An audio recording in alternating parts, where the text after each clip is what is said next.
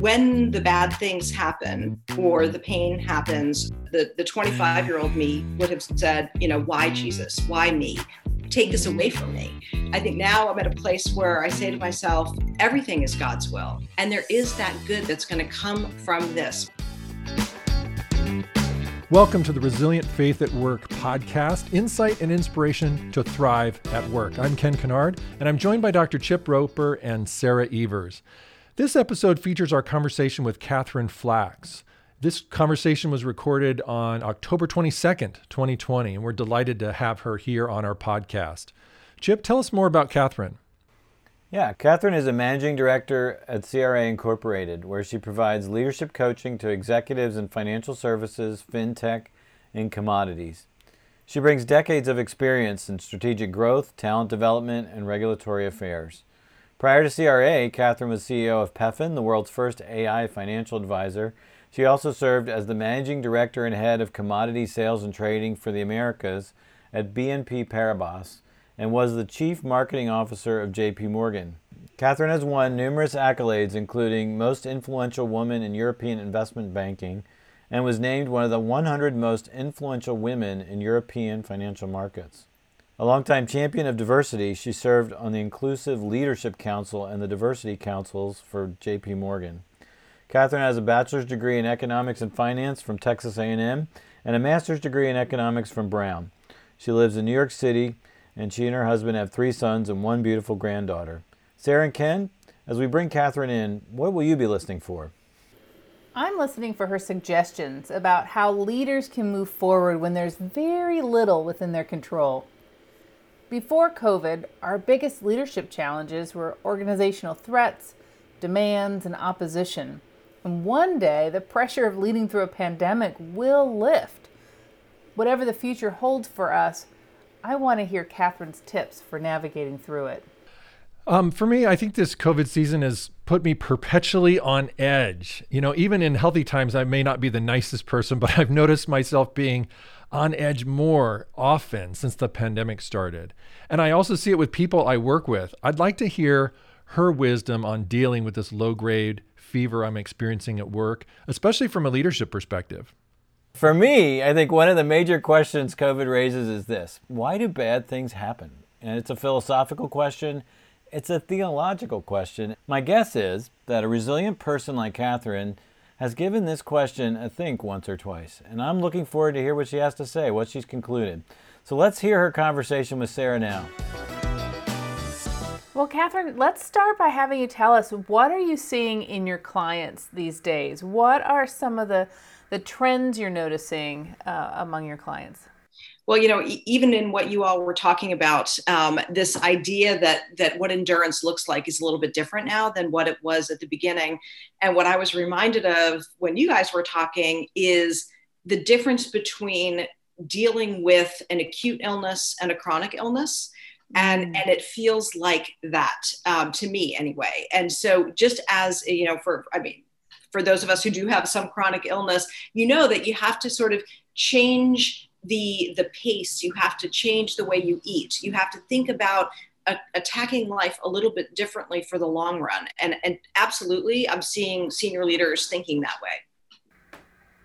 Well, it's an interesting analogy of thinking it like a chronic illness. I hadn't thought about that before.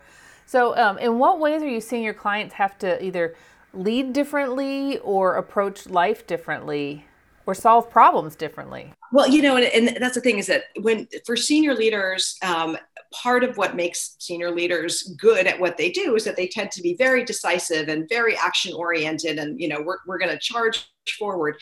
And it's really hard to charge forward when you have so many things outside of your control. And in particular, just simple things like, hey, can everyone come to the office or not? And if we make that decision, are we going to have to backtrack on it? So what I'm seeing some really good leaders do is be very open about here's what we know and here's what we don't know, and also reserving the right to get smarter and just being really honest about it and just saying to people, look, this is what I know now. It could change and I'll let you know if it does. That's an interesting idea, that reserve the right to become smarter. I like that phrase. And I think this is a humbling time for all of us, right? But I think for senior leaders to recognize that this is just something unprecedented, changing our lives and our world in a way that they hadn't experienced before, but showing that vulnerability and that humility balanced with optimism is a really good recipe, I think. Yeah, there's something about leaders needing to lead with optimism and hope, right? To inspire people to move forward, even when the landscape is constantly shifting, or because people are so disoriented. I think it gives them a firm foundation. It's so critical, and the thing is that there always is a message of hope. I mean, as believers, we believe that we live in a world of hope, but as a leader, you have to find that nugget that you can put out there and say, I may not know everything, but here's what I do know, or here's why I believe in you, or here's why I believe in our company. I completely agree that leading with hope, giving your staff something exciting, something to look forward to, some sort of reality to hang on to. Yeah. Exactly. And it has to be done with honesty as well. I mean, people aren't going to want to hear a bunch of nonsense and platitudes, but there always is something that's true that is hopeful. Yeah. Oh, I really like that perspective. I really value that. Well, we were talking about how resilience has shifted, at least in our viewpoint, it has, where resilience in March and April looked like flexibility and adaptability. And now resilience is sort of this endurance game of hanging in there and moving forward. So you have incredible experience as a board member, as a CEO, as a CMO, now as an advisor to people doing some of those very similar roles. And you're also a parent and a grandparent. I'd be curious, as you look at your portfolio of work experience and family life, how is resilience showing up for you personally and professionally? It's a really good question, and I do think that it's evolved some over the course of this time, but I think in some ways that probably I wouldn't have anticipated. I will say that as you and I were talking earlier about being box checking kind of people, I'm totally a box checking kind of a person, but putting at the top of my list prayer every morning. And it's not that prayer wasn't a part of my life before. Of course it was, but making sure that given the situation, given the way the world is, that my feet aren't hitting the floor in the morning until I'm really, really spending a chunk of time focusing on prayer. And I think for me, that's been really, really critical. The other thing that I've not been very good at over the course of my life is starting the day with exercise. And so after prayer, exercise has been able to, allowed me to maybe start the day feeling a little more refreshed and a little more in control. I think that what we've seen is this control is an illusion. Of course, it always was, but now we know it is, right? And so, but starting off the day with a little bit something like, I don't know much, but I know who's in control, and I'm going to also kind of feed my body a little bit. Both those things have been really important for me. Mm. What are some things that you've seen in your family, things that you've done as a family to sort of build this resilience and connection? It really has been a blessing in a lot of ways. And so I have 3 children. 2 are grown and don't live at home any longer, but I have a teenager at home. And particularly in the spring, it was really such a blessing to be able to play board games. We have a stack of board games now that sits in our dining room. And literally every day we played a game of Monopoly or Settlers of Catan or a hand of bridge or something like that as a family. And really, when does that ever happen with a teenager? When do you ever have time, right, to do that every day? And so what a gift. And so that was amazing. And then with the people who are farther away, regular Zoom family calls, which of course we could have been doing all along. I mean, why not, right? But who would have thought? It never occurred to me to do that. And now, we watch movies together as a family on Zoom. And so technology has been a huge gift in this whole thing. Yeah, it sounds like you've embraced technology and you've also gone old school with the board games. all good, right? And the little things too, like we really like to cook a lot. But my teenager I'm going to brag on him for a minute. He cooked me dinner tonight because it's been a great, he's home. What is he going to do? He's bored. So he's done a lot more cooking and stuff, which is super cool. Yes. You might be raising a chef. Who knows what things will come out of COVID. I know my family, we've played a lot of the card game Exploding Kittens. Has that made it to your board game list? I really don't know. I'm writing this down. Exploding Kitten. Exploding Kitten. It's a card game, and my 8-year-old, we've discovered that she is incredibly strategic. That kid, she's a competitor. I know. I'm so proud of her. Fantastic. Okay, Exploding Kitten it is. Well, you mentioned, Catherine, how prayer has become a lot more foundational for you. It had been a part of your life before, but now your feet don't hit the floor until you're prayed up, right? You get spiritually fit, and then you get physically fit, and then you dive into your work life. So tell us a little bit more about how your faith is informing your viewpoint on COVID and how you're handling adversity. Sure. Well, I do think that intentionality becomes even more critical. And so, yes, there's the morning prayer, but I think also finding other places. You mentioned Faith and Financial Services. That's my Wednesday morning go-to. I have a prayer group. That's my Monday night. I have a Bible study. That's my Tuesday night. And so really being way more intentional about where that fits into the schedule and just making sure that that's there has been absolutely critical. But I think the other part of it, which I really appreciate, is this, really living the experience of, being in the storm and knowing that Jesus is in control. And so, the boat might be rocked by the storm, but really resting in knowing that I never was in control anyway. And now we get to see that that's the way it is. And really appreciating the beauty of that, I think, is something that is a good reminder. We'll get back to our conversation in just a minute, but first, Sarah and Ken will share a bit about the transforming power of executive coaching. Ken, do you remember when you first hired an executive coach? Yes, it was one of those times when I could feel the seasons changing. It wasn't the old season, and yet it wasn't the new one. Something new, though, was coming. My work responsibilities were ramping up, and my role was shifting from managing the work to leading the organization. In addition, Jennifer and I were expecting our 4th child, and my roles of father and husband were expanding as well. It seemed I was leading everywhere. At church, I was leading a book club. Everywhere I go, it seemed like I was in this leadership position. And I remember just feeling anxious that I was not prepared for the challenges ahead. That's when I hired a coach who dedicated time and expertise just to helping me navigate this new season. So what was the coaching like? Well, at first, it was a new experience for me because he asked me lots of powerful questions and he challenged me to get clear about my values. And together, we developed a plan for moving forward. The result was that I was much more in touch with who I am and who God was calling me to become. Years later, I've been through many seasons of change and I still have a coach. And now I find myself on this team of executive coaches right here at Voca Center. It sounds like coaching is now an integral part of helping you get clarity as you lead.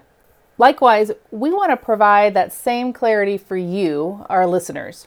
When you find yourself in need of support, challenge, or insight for your leadership, then it's time to invest in coaching.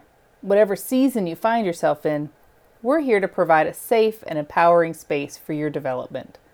To get started, sign up for a free consultation and we'll craft a coaching plan together. You can sign up at vocacenter.org/coaching. Now, back to our conversation. Yeah, so, how long have you walked with the Lord, Catherine? About 30 years. Okay. So what shifts have you seen in your walk with the Lord over those 30 years, and how is COVID playing a role in that? Sure. So I was in my mid-20s when I became a Christian. And so, like all baby Christians at the beginning, there's a lot to learn. And I think that, in the way that life teaches you often is through adversity, and also the closeness and the reliance on the Lord becomes a lot more evident in times of crisis. And so, through my life, whether through, loss of loved ones or illness or whatever it's been, those have all been moments to really draw closer. And I think that, what has really become paramount for me, and this whole situation has been part of that, I guess, too, is just really focusing a lot on the pain and suffering of Jesus himself, and how we can draw closer to him in our pain and suffering, and the beauty in that, and the peace in knowing that this isn't heaven here, wasn't meant to be, right? That's not where we are. Amen. We have a lot to look forward to, and going through the things that we go through here gives us, an eensy beensy little thing to see of maybe some of the suffering that he did on my behalf, and just appreciating that gift that we've been given so freely. And so in a way, the challenges and the difficulty and stuff, that's a gift too. Yeah, you mentioned connecting through the beauty of pain and suffering and appreciating beauty. And I think I have just lived life at such a fast pace that hasn't even been in my mindset to think about appreciating the beauty of pain and suffering and connecting to Jesus as the suffering servant, or as the one who suffered for us. Help me here. How would you recommend or advise me to tap into that aspect? When the bad things happen, or the pain happens, or the hurt happens, or, all the things like that. And maybe this is part of, what it looked like when I was 25 versus being 55, is the 25-year-old me would have said, why Jesus? Why me? Take this away from me. And it's totally fine to ask for that. There's nothing wrong. It's like going to your parent, you ask for that. But I think now I'm at a place where I say to myself, everything is God's will. There's nothing in this world that's outside of his control. It's not that he overlooked me. It's not that he doesn't see me. It's not that he's unaware that this pain is happening. And there is that good that's going to come from this because I love him. And so just like, whatever lessons it is, if that your child is learning, that can sometimes be painful and difficult, but studying for that test might be something they don't want to do, and they'd rather, go watch TV and eat ice cream, but it's really what's good for them. And there's something in it for them, and just really having that trust. And so I think what it is for me was in that moment of pain, just remembering that this is an opportunity to be thankful and grateful, and to ask God, what is it that you want me to grow in this? How can I become more holy as a result of what's going on here? And so a lot of it is just a mindset shift, but also it's kind of, I guess what I'm asking for now is just different than it was 30 years ago. Yeah, that's, yes, it is, because how many of us just naturally think to ask for greater depths of holiness, right? I read a book that talked about what if God's plan wasn't to make you happy, but to make you holy. And sort of flipping the story on its head, that, right, as Americans, we want to be happy. Totally. Exactly. And I think the cool thing about that is I really do believe that the holier you are, the happier you're going to be. So it's like this virtuous circle, but it's the seeking of holiness before happiness that makes you happier anyway. Oh, I gotta put that on my wall. My mornings, I've noticed that in my walk with the Lord, with COVID, things have just sort of shifted. I don't know if it's because of COVID or because of where I am in life, but now I just put the audio Bible on, and I just sit and listen and meditate on it, where before I was an avid studier. But even having those ideas of moving towards holiness, embracing the season as an invitation to holiness, that's a challenge. Well, and I have to give a plug for Faith and Financial Services, because we always start with listening to scripture, that audio scripture. And I do feel like there is something about the hearing, and also the hearing in community, that's so powerful. And so anybody is welcome. We can share that information, but it's a wonderful thing for me. Well, speaking of wonderful things, or maybe things that are full of wonder, this is a season of COVID and faith and politics. I mean, there's another the last political debate is tonight. So I'm curious, what is it like to lead? What are you seeing in this COVID politics, faith storm?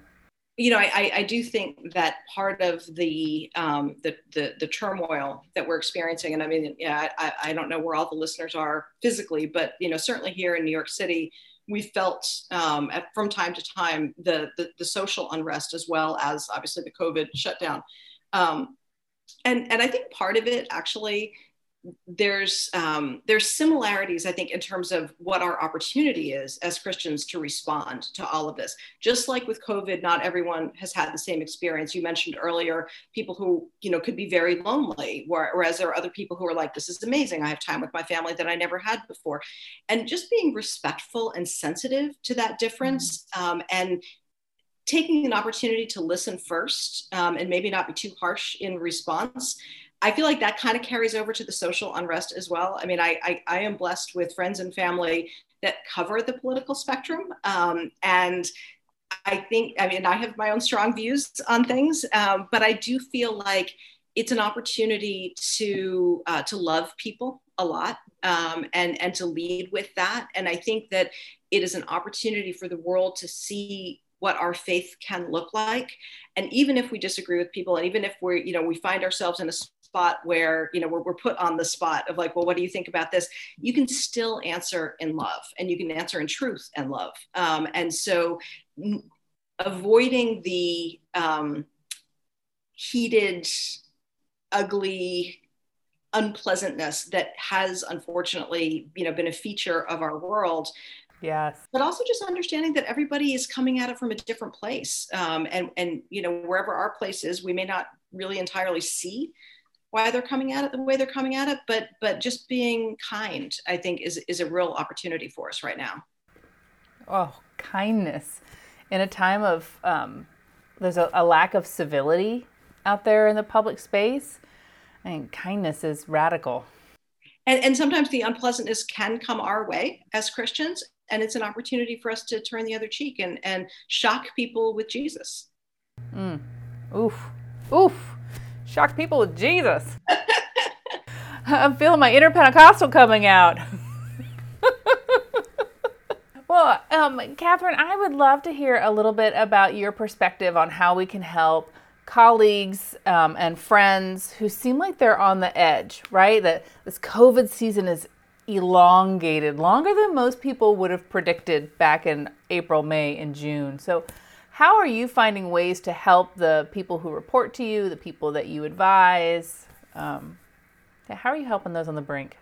I think that starting with listening is really important, and getting to that point of recognizing, again, that everyone's coming at it from a different place. But I think, too, that ability to not sugarcoat, but maybe help people find small wins can be helpful. Ways in which somebody can maybe move the ball forward just a little bit. And because I do feel like I've certainly have encountered a lot of people in the season that feel very stuck, and so being able to really hear what somebody is looking for, whether it's in their job, whether it's in their family, and then, being able to brainstorm a little bit with them about a baby step, even if it is just, how do you start exercising, and move differently, or people who are looking for work right now, it can be a really challenging time, but what are some of the things you can actually do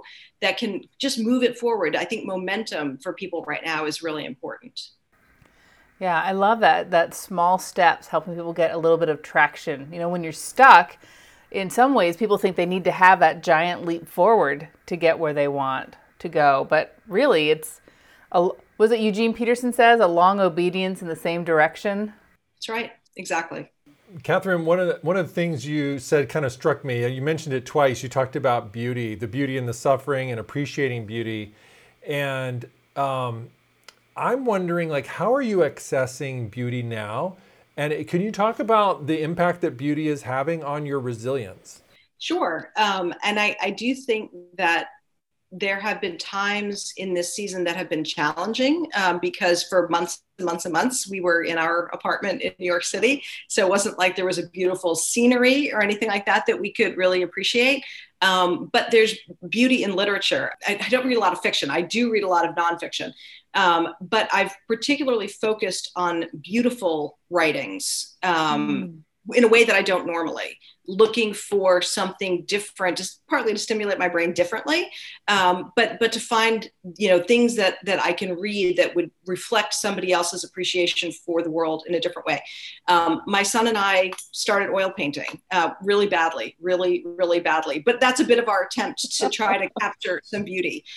So I think, and now that we're a little bit more mobile, we've been going up into the Catskills and just being able to appreciate trees in a way that we wouldn't have appreciated, and we never appreciated it the way that we appreciate it now. And literally just sitting in nature and just being like, I can breathe here. It is so beautiful. Those are just some little things. And I think it really does boil down to the little things. What kind of, like, where do you see things going? What kind of more, I mean, what kind of challenges are leaders dealing with? You talked about the need for humility, giving ourselves permission to become smarter. Yep. Almost sounds like maybe slowing down a little bit and just really kind of getting our bearings, but say more about that. Well, there's definitely some real COVID related themes for sure, where I think a lot of companies are really struggling with, what does it look like to bring people back to the office? How quickly do we need to pressure people to do that or not? And when I say pressure, I mean pressure, because there are definitely some companies that, while they recognize that there's been an increase in most cases in productivity as a result of the lack of commute and all those things, and the uninterruptedness, all communications now are intentional. So there's nobody popping into your office and wasting 15 minutes of your time talking about what they did over the weekend or whatever. So people are getting more work done. But the challenge for companies is, what does that look like in terms of corporate culture? What does that look like in terms of innovation and brainstorming and all of that? And so, there's a real push-pull going on in terms of what should this look like going forward? Because of course, for a lot of companies, there's a huge attractiveness about being able to ditch a lot of real estate and actually have that go straight to the bottom line. So companies are really trying to figure out for the long run, what is the best way to do this? The other problem that I see quite a lot too is the issue of burnout is bigger now than for a lot of companies than it was before, because there's no barrier. People wake up in the morning to their computer, they work, and it just never stops. And on the one hand, maybe in the spring, that was a little bit of a relief for some people, because they were like, look, I have nothing to do anyway, so I may as well just sit here and be amazing at my job and get it all done. Those people are tired now. Right? I mean, like and so like how to create at the right cadence of, being able to work, but also create a barrier so that you can also, even if you're literally in the same room, now it's work time, now it's leisure time. That all hasn't been worked out very well for people. And so those are some of the big things that I think people are struggling through. And I haven't seen any company that I think has gotten to the point yet of saying like, now we know how this is going to be. This is what we want it to be like. I haven't seen any companies that have sorted it out. What kind of things are you suggesting leaders do in the face of all that? Well, I do think that trying to resist the urge to be definitive right now is a good thing. I know for a lot of people, it feels like, well, we've been rolling with this for a long time and we want to end it, but ending it just because you want to end it doesn't make it actually end. I saw this with my teenager. He was in school, a rotating schedule, 2 days in the building, 2 days home.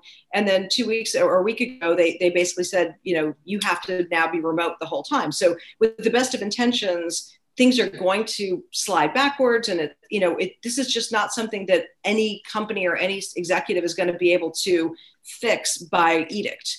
And so recognizing that is I'd say thing number one. And then the other thing too, I think, is being willing to experiment a little bit, and test things out and let people know we're testing this out. This is not, because I let you work from home when you want to, doesn't mean that I'm going to let you work from home because you want to for the rest of your life. Let's test this out, or whatever it is they want to test out, and kind of be willing to kind of put things out there like that and learn and see what's actually going to work. It's not comfortable for companies at all to roll with things like that, but that is what I think is going to have to happen. Right. I think that's interesting. I mean, you're almost saying like, just, it sounds like you're saying live in the ambiguity. Well, the reality is I don't think we have a choice. And so I think I'm saying is accept that you're going to be living in ambiguity. Yeah, right? accept the ambiguity. And I think that things like, how much of a competitive advantage will it be to allow people more flexibility to work from home? We think that it will be, but we don't know that yet. And so, again, like, let's just, and who's going to be positively and negatively impacted by that? I mean, I think there's a lot of concern about, for a lot of women who are who have kids at home, if they're staying at home, is that going to be like a step back in their career? I mean, it might be, it might not be, like, who knows? So I think we have a lot of speculation going on right now. So why not, let's see how this evolves, and make decisions as we get smarter. Great. That's really, I think that's really helpful. And there's a bit of reality therapy in your advice. But I think that helps us understand the nature of the place we find ourselves in. I think none of us were alive during World War II. People who were remember it being a time of great uncertainty. Americans didn't even know if we would actually win the war. Like, none of us can relate to that kind of uncertainty, but we're experiencing our own version of it now. And I think we don't necessarily have kind of the tools to even know what to do with it, because we've never felt it before. So I think what you're saying is really helpful. We've got a couple questions coming in here. So David asks, every day we're facing the emotions of our coworkers and sometimes like levels of despair. And I think what he's asking is, how much time do you spend dealing with sort of the personal side to sort of free them up to be productive? And like, how do you kind of balance that role? What do you think? I think the answer is more time than you used to, because people do have needs that they probably always did, but I think people had been pretty good about hiding and compartmentalizing and, putting on a face for work. And now that's a little harder for a lot of people to do. I don't think that means that we don't have standards. And I don't think it means that you don't, require that people get on with their job. But I think taking a little bit more time to listen to what's going on with people, because I also do think that there's a missing piece here that, if you were sitting next to somebody physically in the office, you would be able to detect their body language differently. You'd be able to see how they walk across the room, and you'd probably be able to see, like, wow, is that person, depressed, or are they, dealing with something? Here, we don't get those cues. And in some ways, that's actually really horrible. I read recently that most child abuse cases are detected at school. And so the number of reported child abuse cases have gone down significantly because kids aren't in school. The number of kids showing up in the emergency room having been abused has skyrocketed. So to me, it's a horrible reality, but it also is indicative of what's going on at work, in that we're not good at detecting the reality of what's going on in someone's life on a screen. And so taking a little bit more time to try to understand where someone's coming from now, I think is just really important. I think it's really good. And, the personal check-in, how you doing with a team and with your individual reports is probably more important than ever. Yeah, that's a really good point. Matthew Lancaster asks, who's from Pittsburgh? Right. Pittsburgh. David was from Indiana, so we're all over here. Matthew asks, not everyone is good at living in ambiguity. He thinks Christians have some unique resources we can draw on in our faith. How do you handle people who are really struggling with this ambiguity, which you may have touched on in some ways in your last answer, but what else would you say? Well, first of all, it's totally true, right? I mean, not everyone is good with dealing in ambiguity. And I think acknowledging that ambiguity, I think is first of all important. And I think also being respectful of different decisions that people might make in the ambiguity. I have a very good friend who actually lives outside of Philadelphia. And before the school year started, she decided to homeschool one of her children.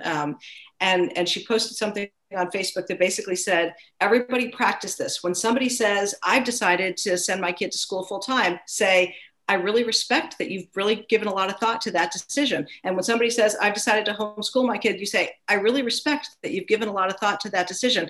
And no matter what somebody has decided is the right thing for them in this difficult situation, we don't necessarily have to agree with it, but being respectful of the fact that somebody is going through something and they're maybe dealing with it differently than we would deal with it, I think is supportive of what they're doing. And so supporting people is, I think, what we can do.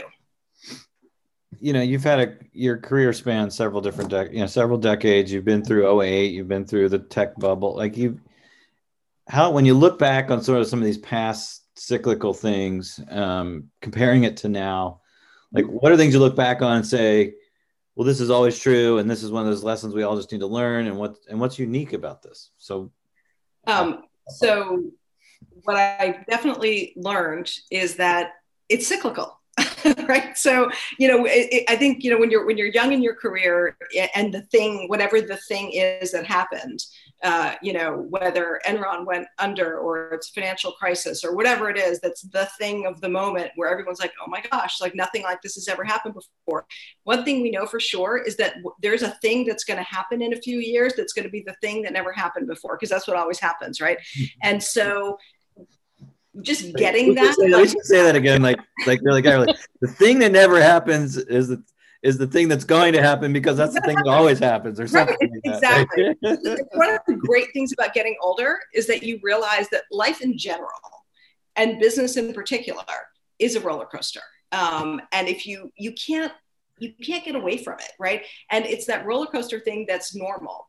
And certainly, even in your personal life, recognizing that when you have those boring times when nothing seems to be happening, when you get older, that you're like, yes, nothing's happening. Awesome, right? This is so great. But when you're young, you're like, well, that's boring. But then the bad things happen. So anyway, I think just accepting that. I mean, I totally get that not everybody's good with ambiguity, but life is life, right? And this is what happens.